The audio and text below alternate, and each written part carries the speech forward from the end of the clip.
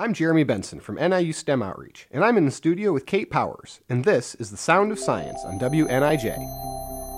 Hi, Jeremy. I love the question you have from Gustavo today. Gustavo wants to know why light bulb shopping has become so complicated in the past few years. Why does that question excite you so much, Kate? Well, when I moved into my apartment in August and turned on my kitchen overhead light, I noticed that it was the kind of lighting that you might expect in an operating theater. It was awful and blue and really bright. So you went out and bought a new light bulb right away? If by right away you mean I avoided turning on the light for 6 months and just recently stopped by the hardware store to buy new light bulbs, then yes. But seriously though, there are a lot of bulbs to choose from. All types of bulbs do the same basic thing, convert electrical energy into light energy, but how they do it differs. I know the incandescent bulbs work by heating a thin metal filament until it glows, right? Yeah, and that's just one of the reasons that the bulbs are so darn inefficient. More than 95% of the energy in a traditional light bulb is wasted as heat. I mean, think about those tiny tasty cakes you used to bake with light bulb heat in your Easy Bake Oven when you were a kid. CFLs, or compact fluorescent light bulbs, and LEDs, light-emitting diodes, create light through luminescence. It's a much more complicated process involving exciting electrons and atoms to create light. That sounds about right, but why did we switch from CFLs to LEDs?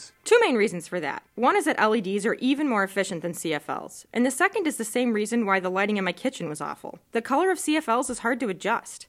LEDs have very tunable light colors. You can easily adjust them for a softer or brighter light. Okay, that all makes sense, but what about all those new numbers on the box? I'm familiar with a 40 or a 60 watt bulb, but all the numbers have changed. A watt measures how much power a light bulb uses, and the new light bulbs use far less power. With so many different levels of efficiency out there, it's smarter to talk about lumens instead of watts. Lumens measures the brightness of light. A regular light bulb in your house is probably between 300 lumens to 1,000 lumens. Thanks for clarifying some of those light bulb mysteries, Kate. Keep your questions coming to STEMOutreach@niu.edu. This has been The Sound of Science on WNIJ, where you learn something new every day.